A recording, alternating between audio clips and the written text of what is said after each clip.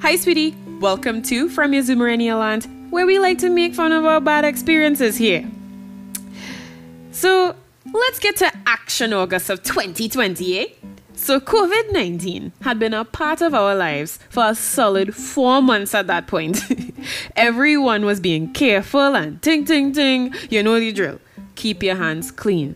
Don't touch your face. Wear your mask to cover nose and mouth. Not either or. Only go out when necessary. Blah, blah, blah. Immune system, science, and, well, the Karenites of the anti-maskers. Well, your girl had to move out of her apartment.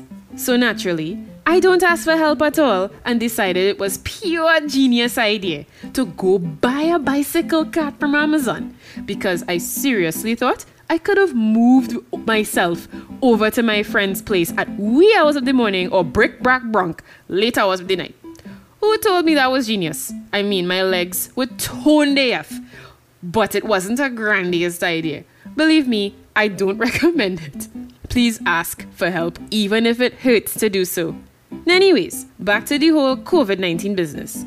I met an amazingly bubbly chica similar to myself during a short stint I had at making sandwiches and dealing with the crummy elderly. My gosh, why are the elderly so entitled? Like, no, Rosie, we don't have the damn combo from 1734. Please just leave the drive-thru windows so I can give these people their sweet tea with an extra side of diabetes. I clearly loved working there, can you tell?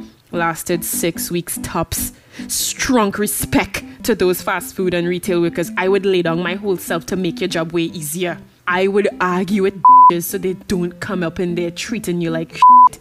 As a matter of fact, give me the wrong food, I will just pay and leave. What was I saying? I strayed. I'm sorry. Let's start again. What was that? I was saying that I had met an amazing bubbly chica similar to myself during a short stint I had at making sandwiches. All right. We shared a birthday.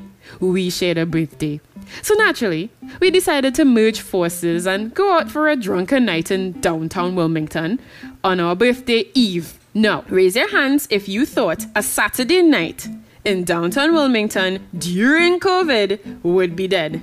Okay, put down those hands because it was the exact opposite of dead. It was lit. Like, so lit, it felt illegal. We were shoulder to shoulder with people, so close in fact, I could smell the alcohol off of their thoughts before it came through their mouth. I had some shoddy Fruit Loop shots, tequila shots.